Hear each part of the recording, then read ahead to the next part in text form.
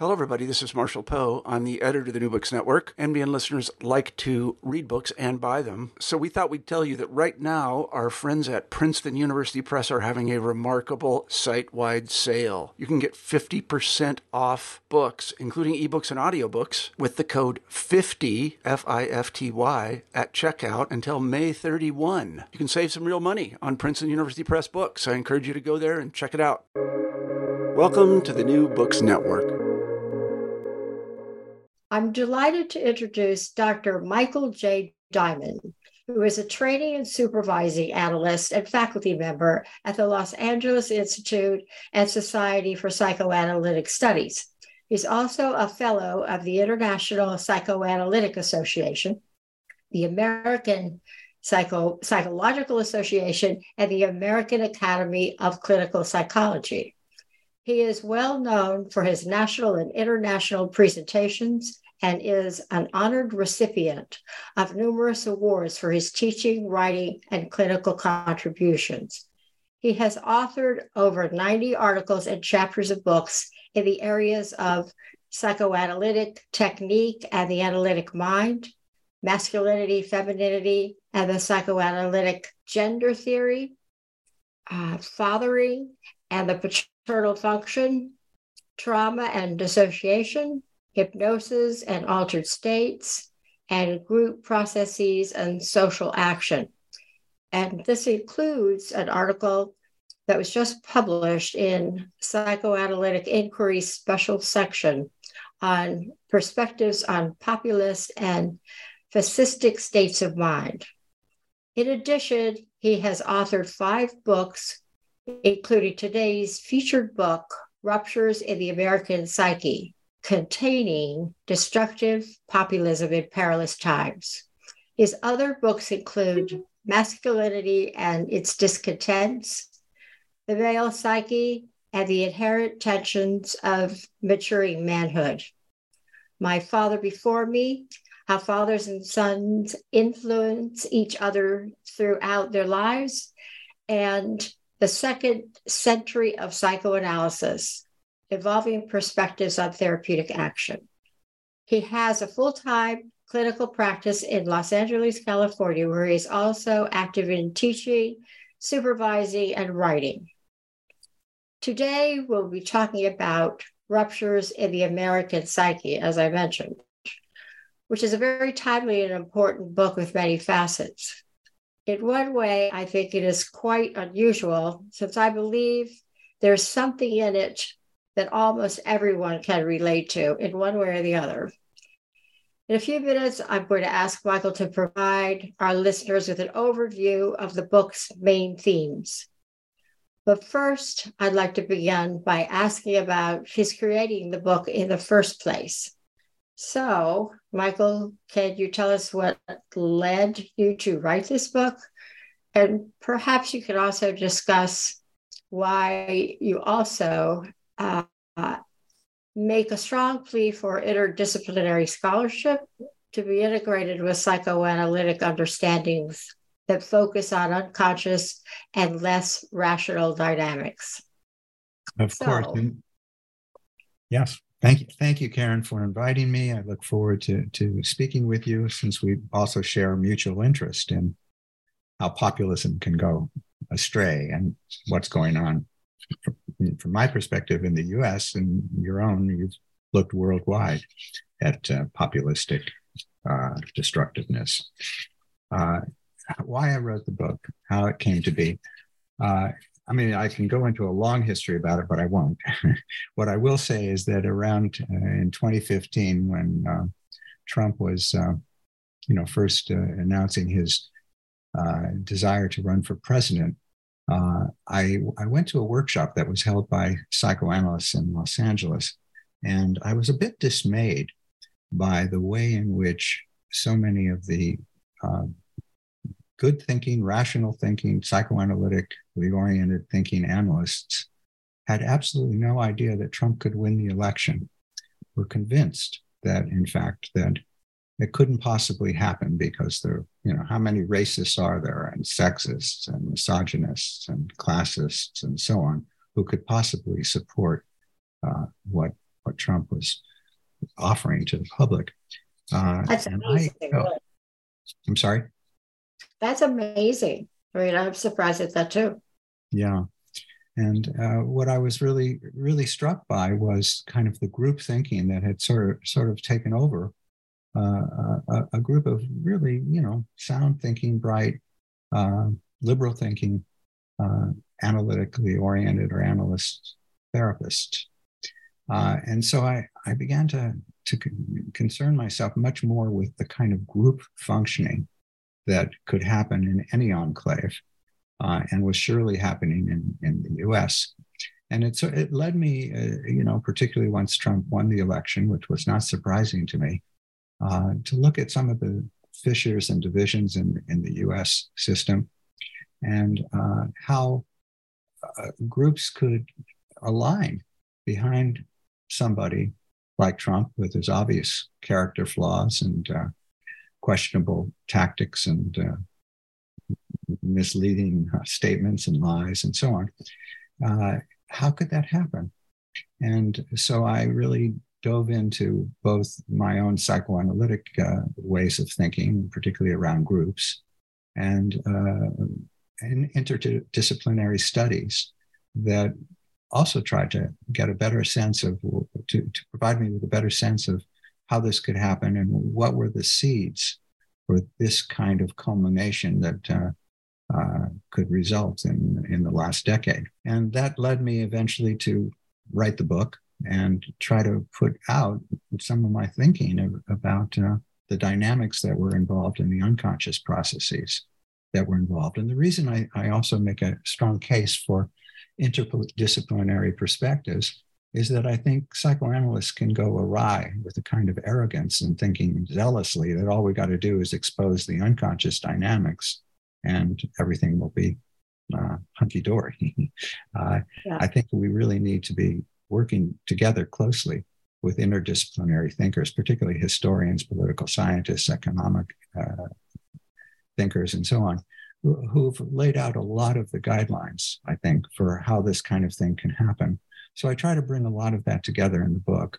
And that's what led to the book that was written last year. Yeah, well, I think you did a very good job. There is a lot in it. So much so that I would love you to discuss the major themes. I think it would be very helpful for listeners to know the book's major themes. Mm-hmm. Sure. Well, to be very succinct about it, and I know we'll get into more specifics, I do explore the conditions that lead to large group regression, which can happen in any large group, from the left or the right in the American system. I also explore the long-standing nature of American populism and its relationship to authoritarianism. And in doing so, I look at both the normative or more healthy aspects of populism and the more destructive aspects of it. I also try to look at the unique fit between malignant leadership that is represented by autocratic leaders like Trump, and perverted containment within the regressed groups.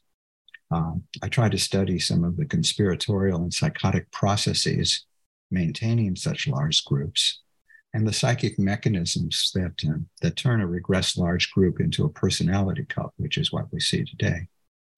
And in particular, I stress the unique contributions that psychoanalysts can make in managing such regressive, more malignant or malevolent dynamics.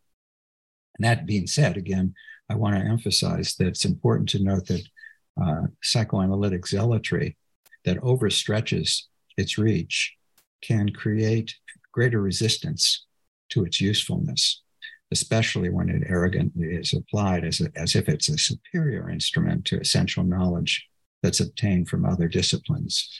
As Freud said way back, that one of the great resistances we have to psychoanalysts comes from the society around. And we have to be very mindful of the way in which we communicate our understandings with respect and hopefully empathy. Right. This is so timely that we're talking about this now. Well, A, that you wrote it, but B, it's timely because obviously former President Trump is running again. And it's very interesting, curious. There are other words I could add, but I'll stay with curious that his popularity remains very strong despite the numerous indictments and controversies that surround him. I think the last count I was aware of, I think he has 78. There may be more by now, which is unheard of. If we talked about this a couple of years ago, I think we both would have been quite taken aback. At least I would have.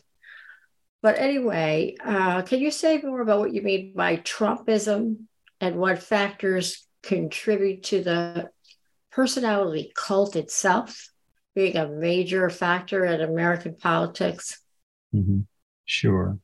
What I mean by Trumpism, of course, is the way in which Trump has co-opted a large wing of the Republican Party in particular, his so-called base, that is willing to go along with him as if they're all operative in a personality cult and follow his lead. What makes it a personality cult rather than a political movement is the lack of a real ideology. Trump has never had an ideology, as most anyone knows who has followed him. If you want to call it an ideology, it's an ideology of obtaining power. And he's extremely successful in being able to do that and utilize the system. I think your question also is asking, how can this happen? How can people,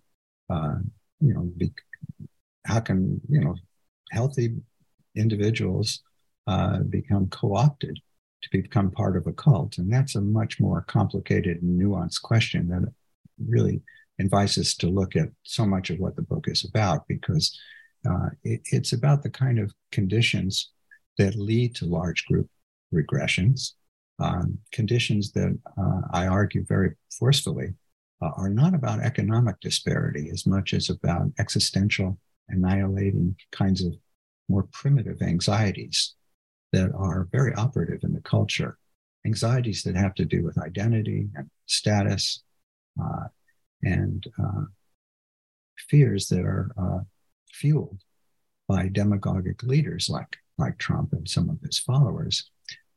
So when people get very frightened, existentially speaking, looking at it in Freudian metapsychological terms, we see how the self-preservative drive seeks to help an individual try to maintain his or her sanity by utilizing defenses. And the kinds of defenses that are being utilized are much more primitive sorts of defenses as you're trying to stave off this anxiety of annihilation or existence. And while all of this may be operating much more unconsciously for individuals and within the group collective, the kinds of defenses require regression to much more of what Kleinians would call a paranoid schizoid realm of functioning, where denial and disavow reality becomes very useful to maintain sanity, where projection of one's own impulses and fears are sent outward in a projective identification sort of fashion, where splitting becomes a primary mode of defense. Goodness is held to be inside, badness is projected outward, and so on. These kinds of things operate.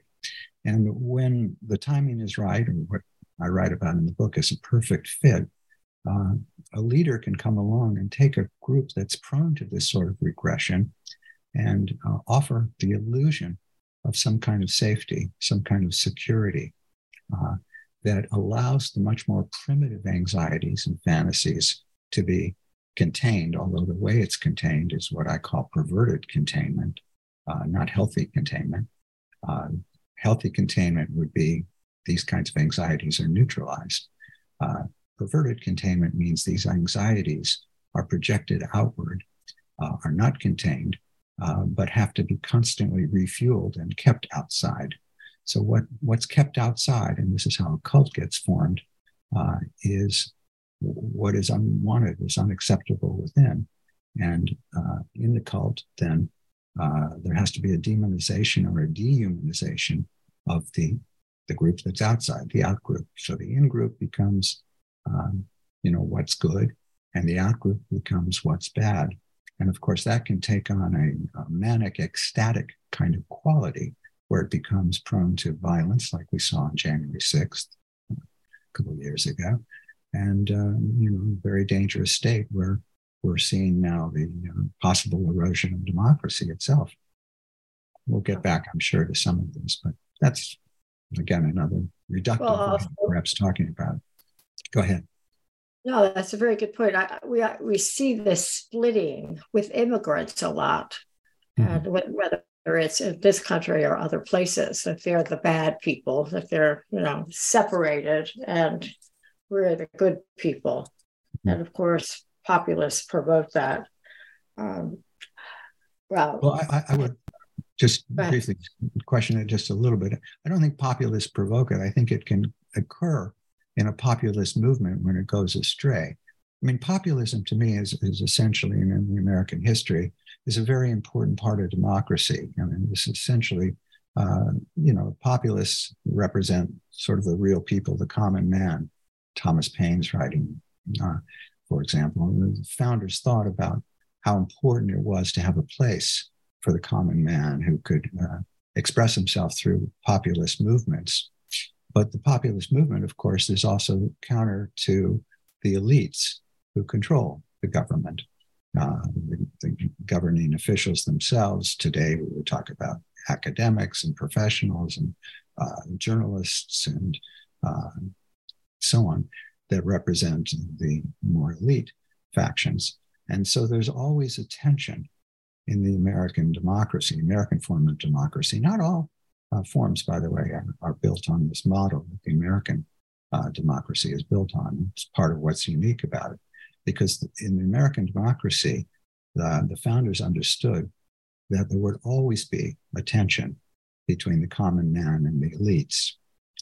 And not to eradicate that tension, but to contain or hold that tension together, that becomes the hallmark of the American ideals. Not that they're always actualized, but the ideals are formed to hold the tension together. And that's a beautiful analogy to what goes on in the human psyche that we psychoanalysts know about very well, that somehow we have to be able to contain the tensions between the contradictory sides of ourselves, or the various sides of ourselves, whether we talk about it in structural terms, the ego and the id, whether we talk about it in terms of internal objects. There has to be a containment.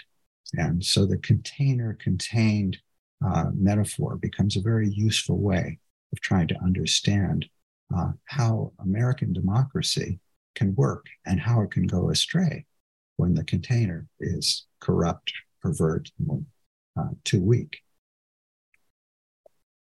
I think when I made the comment I did, I was thinking more of populism in other countries and how it goes awry when populists say they want to save the people from the elite, who they say are oppressing them. But and I'm thinking of various countries in Eastern Europe, but populism is all over the world. Sure. And I think that conflict is present everywhere. The question is, when does it get activated in terms of destructive processes? When does populism take a form where there's some kind of wish to eradicate the other side?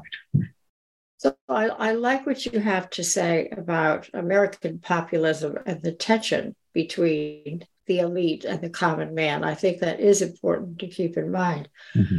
I think when things go awry, it's related to the container not working anymore, lack of containment. Yeah. I think that's part of what you're saying in destructive populism, but I'll let you talk about that. Sure. Yeah, and I utilize a lot of some of the very sage psychoanalytic thinking about groups and containment, whether it's talking about a second skin or a healthy container and a frame.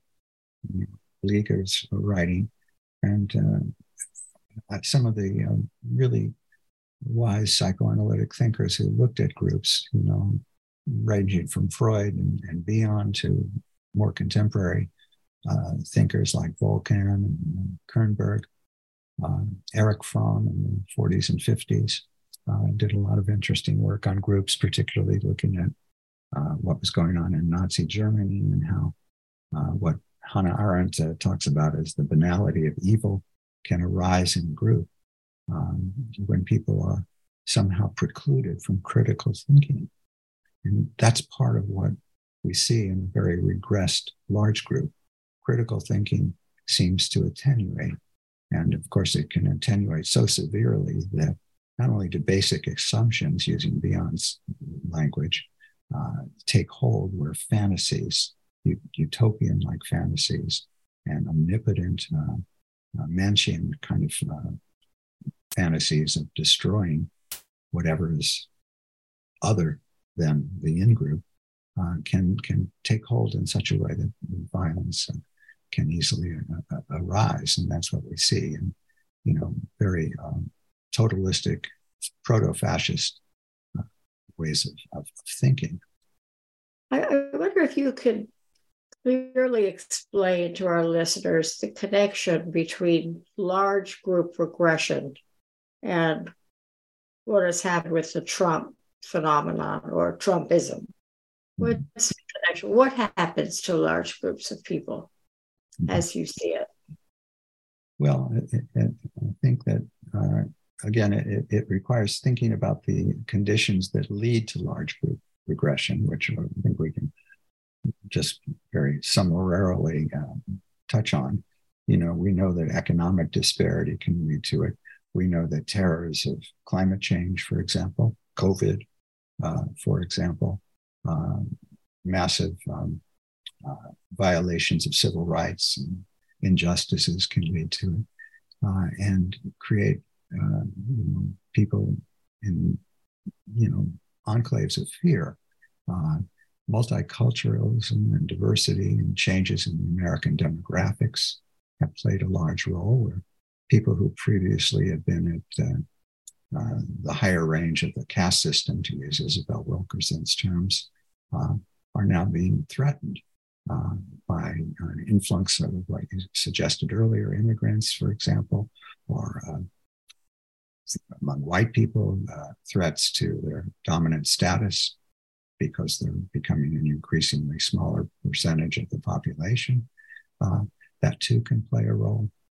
All of these kinds of conditions sort of set the stage for a demagogue or a person who really, I love what the Frankfurt School of Critical Thinking says, prophets of deceit is what they call demagogues who can prophesize great lies that can win people over. And very skillful demagogues, very charismatic leaders, strong men, so to speak, who play on fallacious notions of masculinity, can really co-opt people into believing that they're in dire danger of being replaced. So we have the great replacement theory that sociologists and political scientists are talking about, where people are carrying around a lot of people are carrying around a lot of anxiety about being replaced.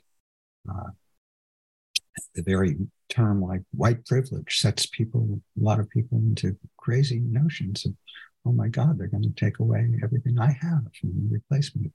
Those kinds of anxieties set the stage for Trumpism and a leader who's very skillful at both persuasive techniques, good salesman, so to speak, and what I talk about in the book as hypnotic-like techniques and manipulation tactics that really can convince people to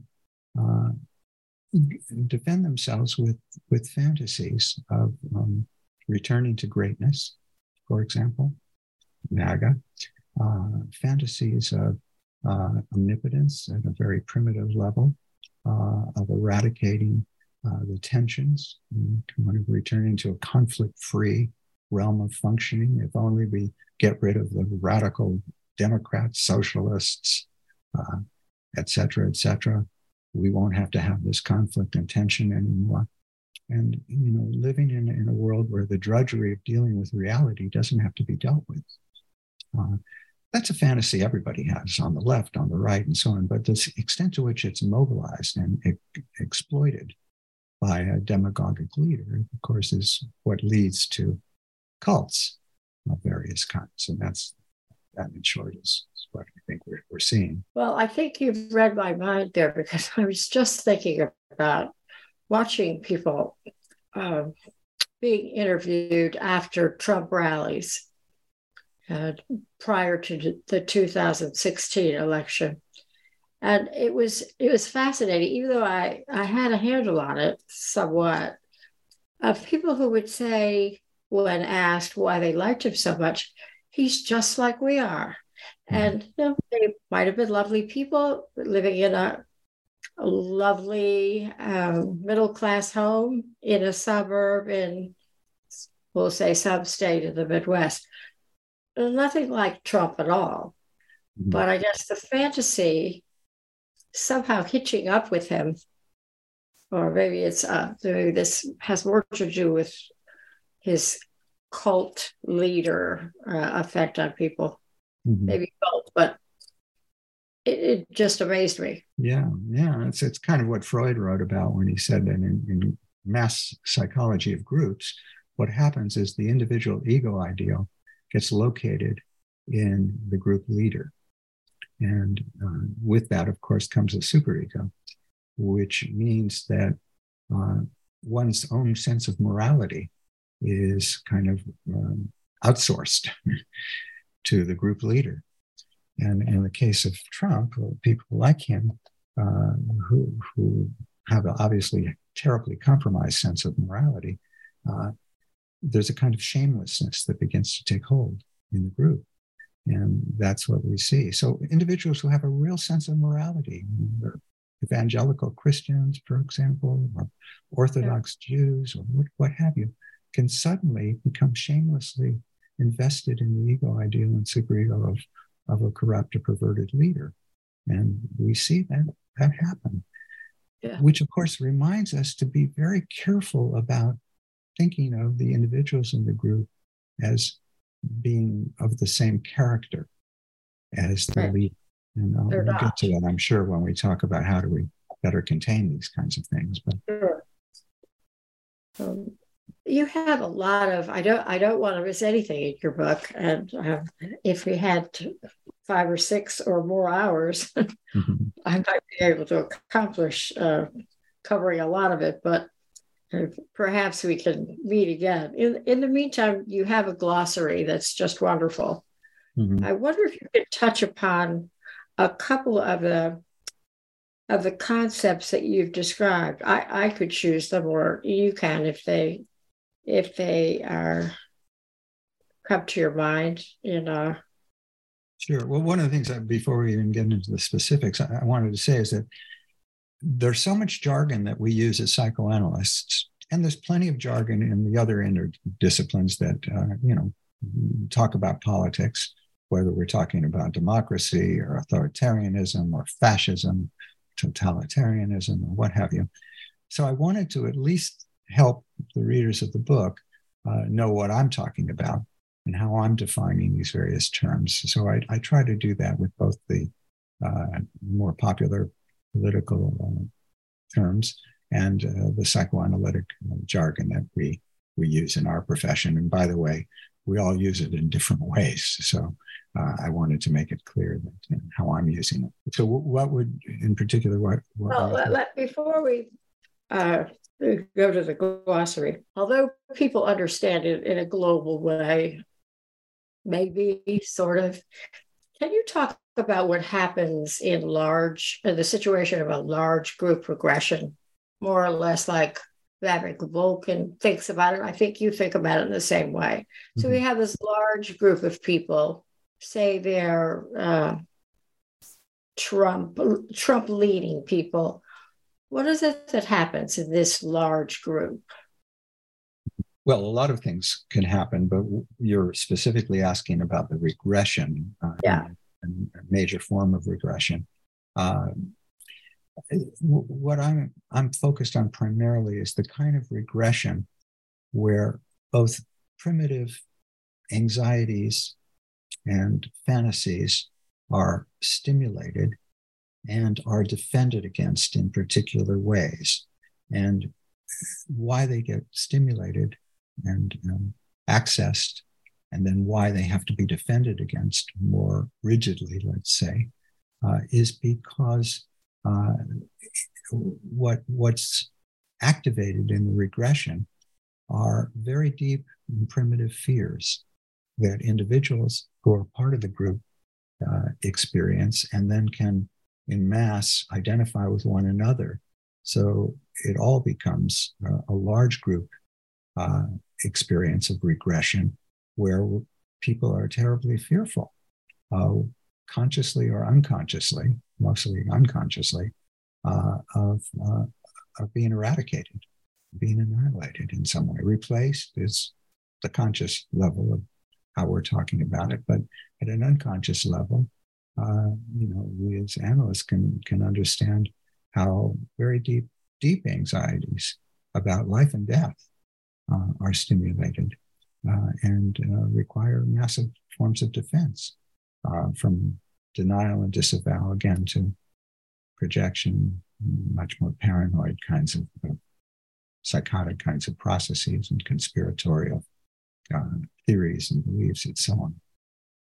When that takes hold in a large group, of course, the group becomes identified with each other, which in any large group, whether it's a very regressed large group or a not so regressed large group, there's benefits of being part of the group, because in being part of a group, the identifications with each other allow you to sort of mutually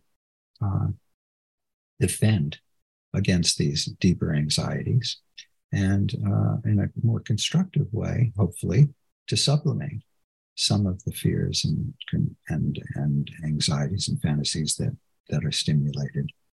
Healthy groups, we see much more sublimation and often very productive or creative work that takes place. Bion made the distinction between a work group and a basic assumption group. In the work group, of course, the task at hand, which say the Republican Party had a very successful work group for many years, where there was a task at hand to abide by conservative principles and try to get them activated in action. When it becomes so regressed, though, the basic assumptions take hold and critical thinking begins to fade. And the basic assumptions now become much more of a faith-based kind of movement towards realizing whatever it may be, identification with a leader or a messiah, a flight kind of response where you have to get rid of the opposition because the opposition is trying to get rid of you rather than containing the differences. Opposition becomes life and death totalitarianism. That sort of thing is what we see in very regressed groups. And so the in-group has to get rid of the out-group through demonization, dehumanization, and possibly even violence. One of the terms that you describe in the glossary is fascism. Mm-hmm. Fascism and Trumpism, how are they connected? Well, that's a tricky one because fascism is truly a nationalistic movement when it's talked about in political arenas.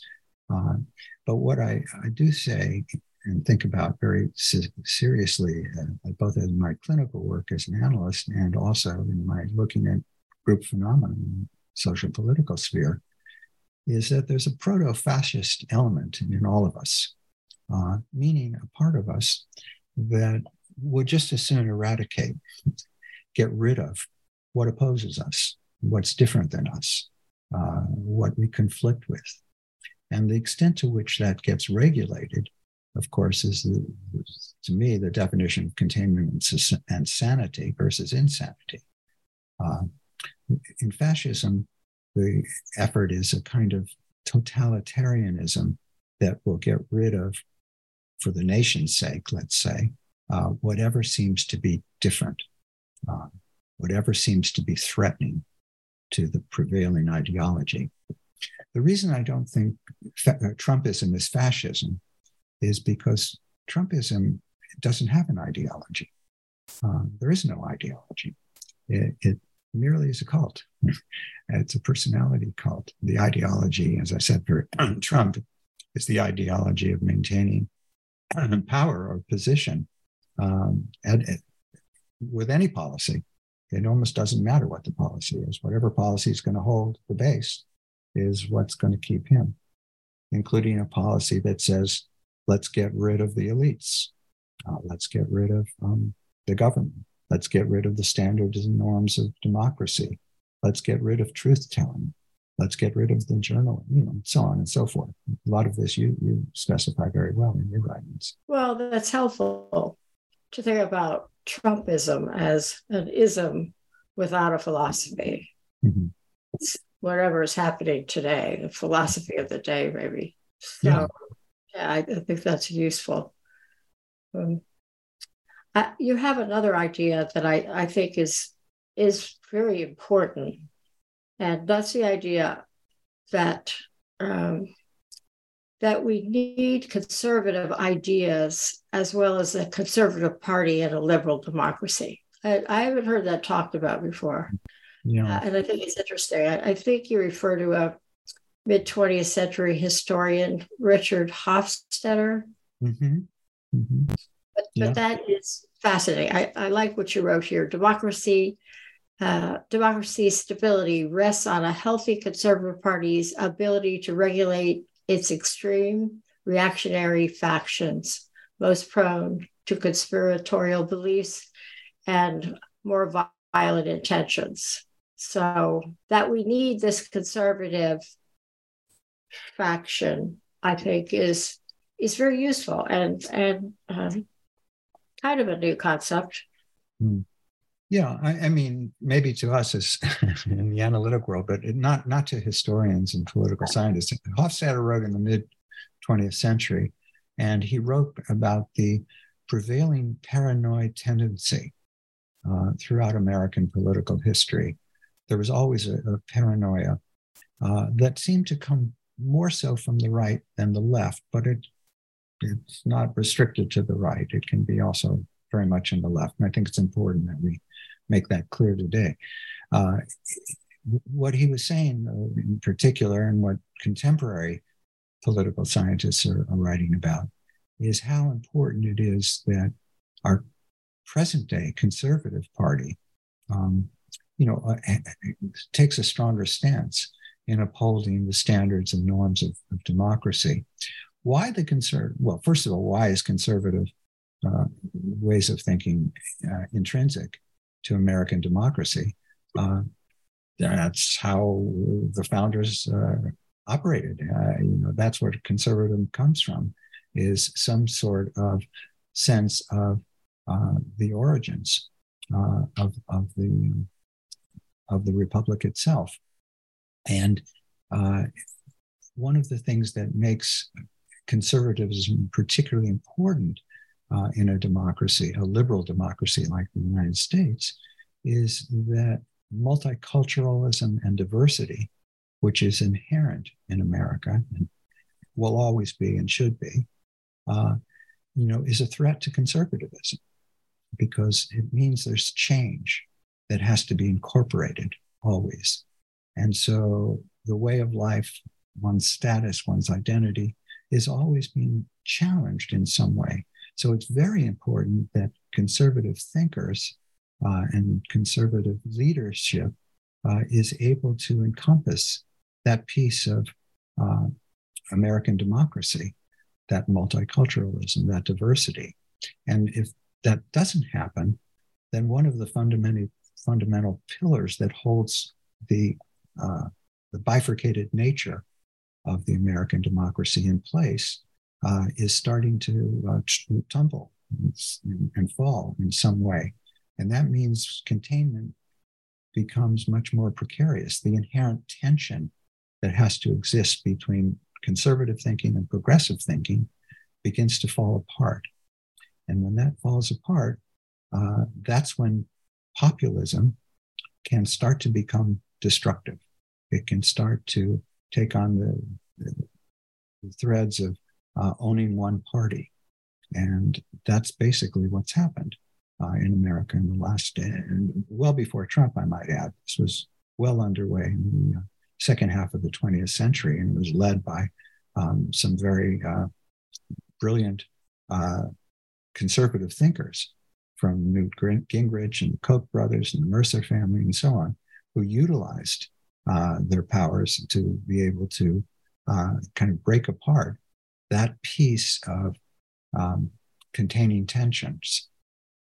So we're really in a position where we need conservative leadership, like Liz Cheney, for example, to do what she did, and more to step forward and say, look, we've got to stop the destruction of democracy. We've got to, pull back some of these Trumpian methods and get back to what's needed to contain the differences, so that we can live in a culture where there are differences, but the differences don't have to become oppositions that must be eradicated. Yeah. So I guess in a way, you're talking about reestablishing the frame. Mm-hmm. Yes. Yeah, the idea of container contained. Yes. And you do say, which I think a glimmer of hope is wonderful. It may be what pulls us out of the morass that we're in.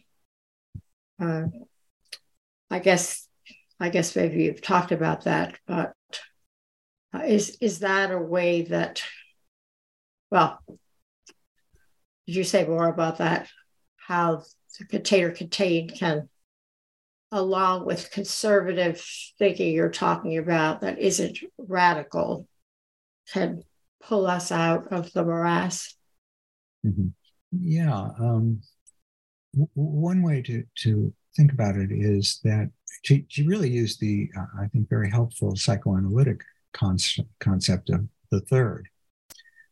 How the third is very, very important.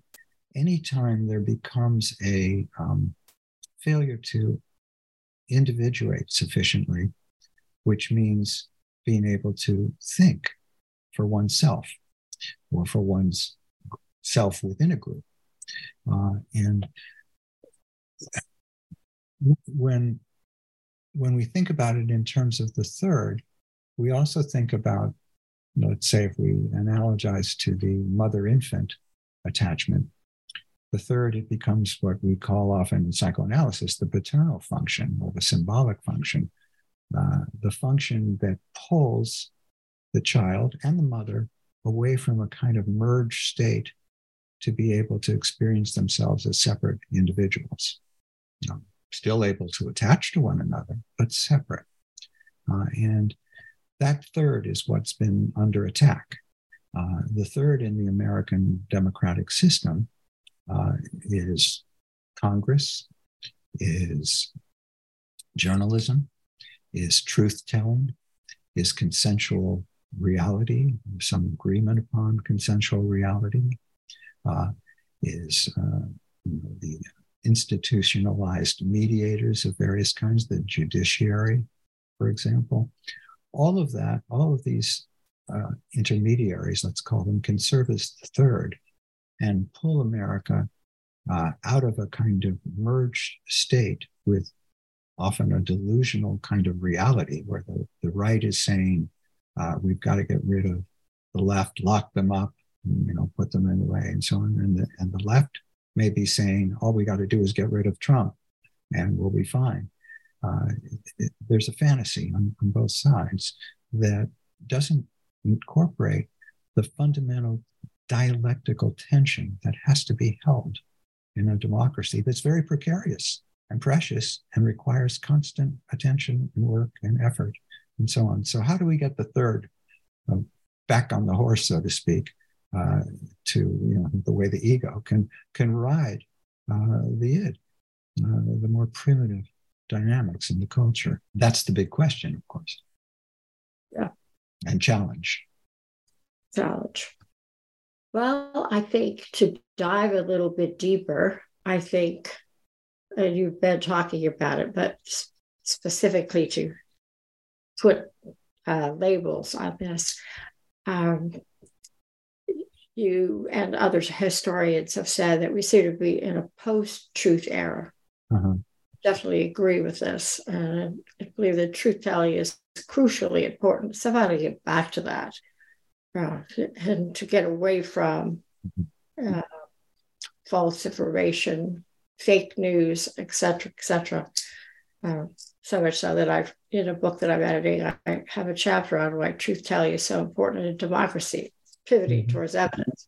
But this is also what you're talking about in order to preserve liberal democracy. And stress that truth-telling by those outside the conspiratorial bubble or cult must be utilized as a tool or a weapon of resistance of Trumpist attacks on veritable truth, as well as its persistent use of conspiratorial thinking. Can you say more about that, or just about truth-telling in general? Sure. Well, I emphasize on those outside the conspiratorial bubble because of those within the conspiratorial bubble, are not telling the truth. But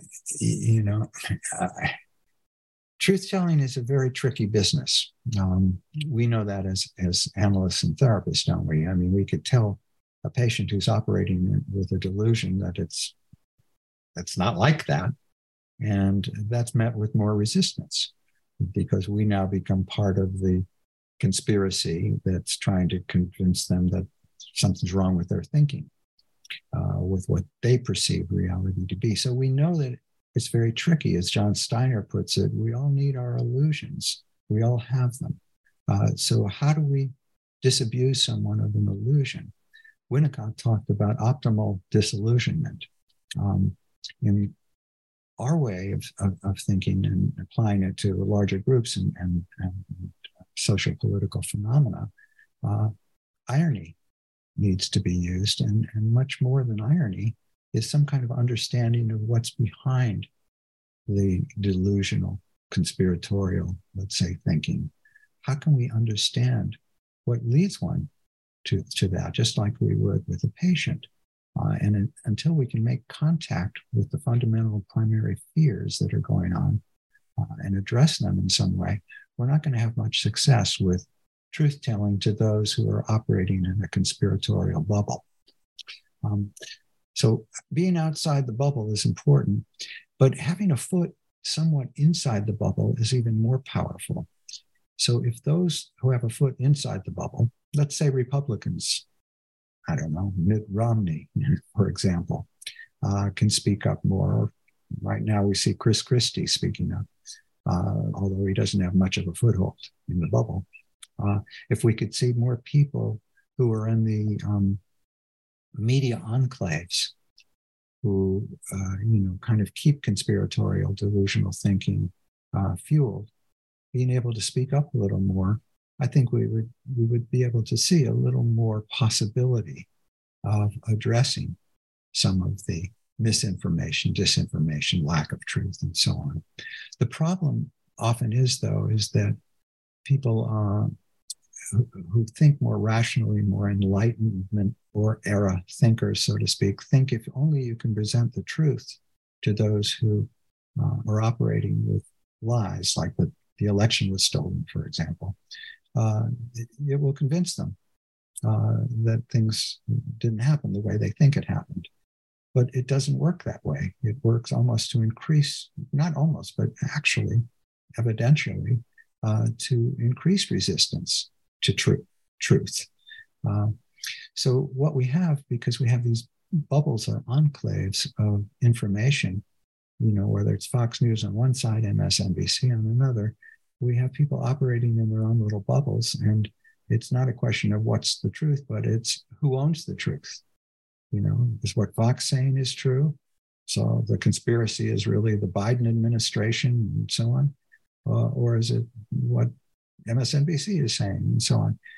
And I think that, again, to get anywhere with truth telling when it's being so virulently being attacked using media and social networking and so on to do so, we've got to operate more deeply with a sense of who the individuals are and what's motivating them to believe what they're believing.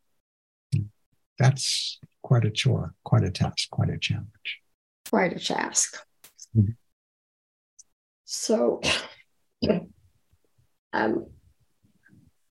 I believe this is related.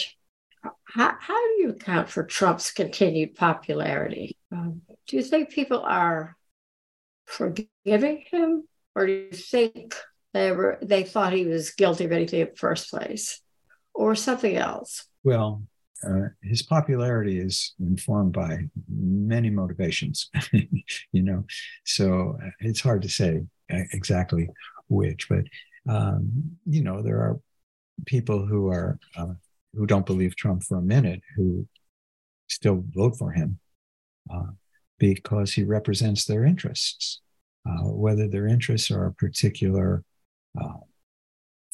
political agenda, anti-abortion, for example, or nationalism and withdrawal from international involvements, or whether it's economically motivated for keeping taxes down. That can be one motivation, which doesn't mean these people don't necessarily recognize his character. There are others, of course, who are much more part of the cult, who would believe more in his supremacy, leadership, his promises of salvation, and so on. And he will return America to whatever fantasy the individuals believe America needs to return to. It's usually a pretty profound fantasy, because what exists today is all that's out in the open. It's always been there. And many people, of course, have suffered the results of it's always been there: the inequality, the oppression, and so on. There are others who really buy into Trump's persuasive genius and getting them to feel he, like them, is a victim. Yeah. He's a victim of, the elite state that's after them and after him. And he's there. What did he say recently? I'm your retribution. So, and that sells to a certain percentage of people caught up in the web. So again, there are many motivations, but it's concerning. Yes, to say the very least. With that statement, I have a question. What is your worst fear about Trumpism as we move closer to the 2024 election? Well, the worst fear is, of course, that it will result in, very serious violence, because it could. We already see the threats that are going now to the jurists and Smith, the inspector, who was indicted Trump and so on. We see a lot of that, and of course that could multiply and get much more dangerous. If he were to run and lose the election, I'm afraid there'll be a lot of people who will be spurned into violent insurgency. That could be the worst that could happen. Yes, indeed. So we could have what could amount to another civil war. We have at this point, a cold civil war going on, but it could be hot. And that's very concerning. We also see some serious concerns about the preservation of democracy. Very serious. Very serious. And, could America slide into an autocracy? And it's conceivable. We see that. You've written about that beautifully in other democratic enclaves in Eastern Europe and elsewhere. It could certainly happen. We're not immune. And, the American sense of exceptionalism and our own omnipotence is also coming out of the shadows in all of this. Our so-called exceptionalism is very precarious, to say the least. And it's probably a good thing. I use the idea of signal anxiety as a very important kind of accoutrement of what's going on now, because the anxiety that so many of us are feeling on the right and on the left is a very viable anxiety that can be useful. It's an urgent anxiety that is like a signal, an alarm clock that wakes us up to have to deal with what's always been there and what's now unleashed. And even psychoanalysts we're talking about what we should be talking about, what we should have been talking about for a long time, what European analysts have talked about for quite a while. Here we are. And it's certainly time. And even within the psychoanalytic circles, we're seeing splits and basic assumption functioning taking place within groups. I'm sure you've seen in the American Psychoanalytic Association's listserv and Division 39 listserv, there are groups that are already getting very divisive with each other. And now we can say, listen, bring what psychoanalytic skills we have to bear, which are essential sense of humanity and curiosity and understanding and hopefully empathy to bear on people who think differently. Yeah, that would be,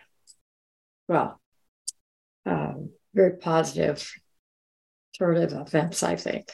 Somehow the idea of mentalizing it doesn't seem to be in the picture. In some of these situations that you're talking about, various listservs where there's been all kinds of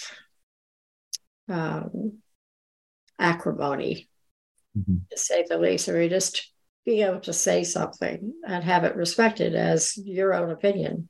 Mm-hmm. That seems to be in abeyance, or it seems to have gone underground, but I can always be optimistic and hope.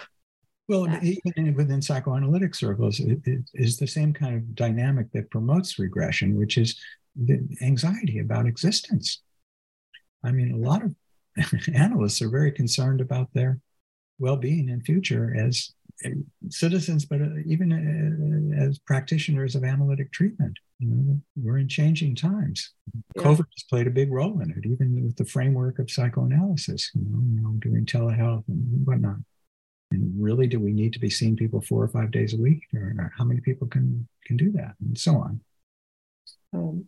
Well, putting the spotlight on Trump again. You like looking at Trump. Well, he's here again. But he's a symptom. He's a symptom. Yeah, he's a symptom, but yeah, he's a major one. Yeah. Well, he's a compelling one. I make a big point in my book that it's not about Trump. It is about certainly Trumpism and group regressions. But I mean, to make it about Trump is exactly what fuels him and fuels the power in so many ways. Absolutely. Yeah. So, go ahead. To fuel it a little bit more. Okay. Can you personally imagine him getting the nomination? Yeah, I could. Can you? Yeah. Yes.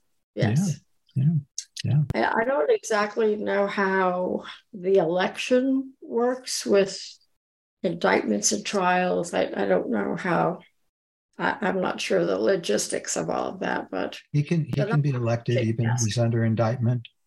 Even if he was in prison, I think Eugene Debs, the socialist in the 1920s, was actually imprisoned when he was running for president. Yeah, I can imagine that. It's hard to imagine it, but well, we see leaders across the world who are under major indictments, Netanyahu and whatnot, who retain their hold over large swaths of the population. Yeah. It just didn't seem like it could happen here, but that's a very naive perspective. Like, why not? I think we all have to wake up. It was a wake-up perspective for so many of us, particularly white people. Yes. And the idea that democracy could vanish is something I don't think many people were thinking about 10 years ago and back further than that. I don't know when they started thinking about it, but it's a very serious concern. Democracy in America has always been limited to certain people. That's true too. You know, African Americans weren't allowed to vote for most of the history of America. Women weren't allowed to vote for a large portion of the history.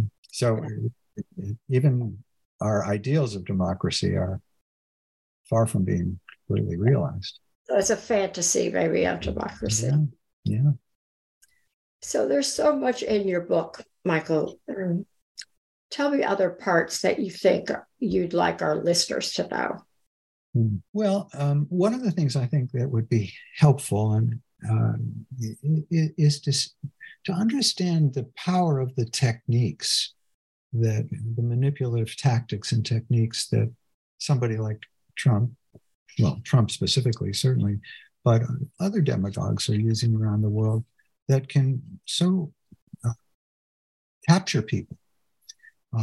And I think, those of us in psychology who've been trained with about social persuasion techniques, hypnosis in particular, brainwashing, and so on, there's some very useful ways of understanding that may be helpful in finding ways to get intermediary thirds to speak about that to larger swaths of the population who could maybe say, hey, that's what he's doing right now.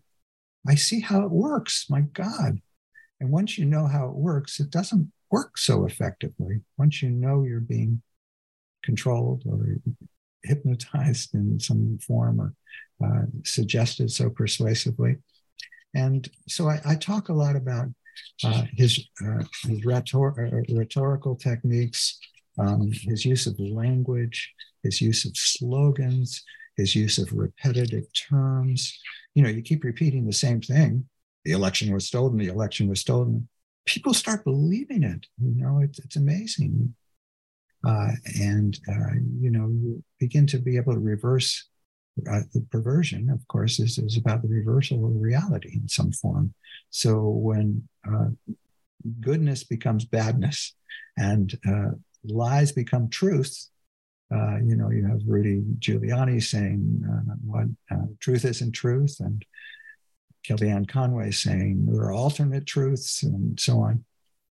You start to be able to be in this bubble where you get enclosed in what gets talked about in the world of hypnosis as trance logic. People start to operate with a logic where something can be negatively hallucinated, be made to disappear that's right in front of you, or can be positively hallucinated, be made to believe that it's actually existing. A lie, the election was stolen, is actually true. No, the election was stolen. And trance logic is different than a pure out and out psychotic hallucination, because there's an example we used in the hypnotic field where you can make a suggestion that something's present in the room, let's say a pink elephant, right? Pink elephant sitting at the table over there on the other side of the room. And to a deeply hypnotized subject, they'll say they see the elephant. In fact, they'll be asked to get up and walk toward that elephant, and they'll step around the elephant because they don't want to bump into it. But when they're asked to describe what the elephant looks like, they're saying, well, it's a little different than the elephant in the zoo because it's transparent. This elephant is transparent. I can see through him, for example.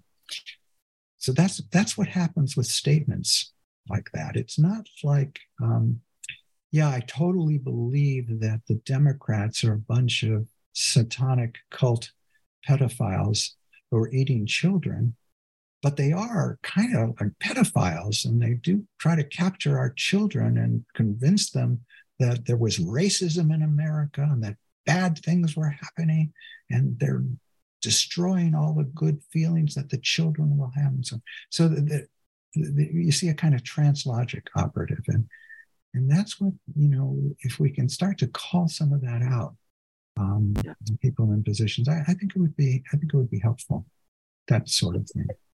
Okay. Well, I think I'll put you in charge of that division.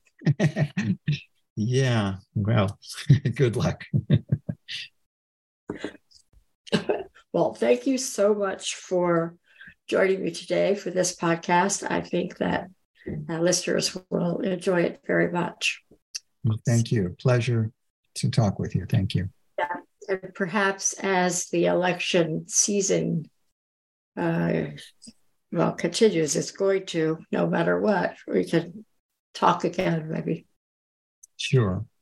And one of the things maybe I'll close with this, because there's a lot to be said about methods for containing what needs to be contained.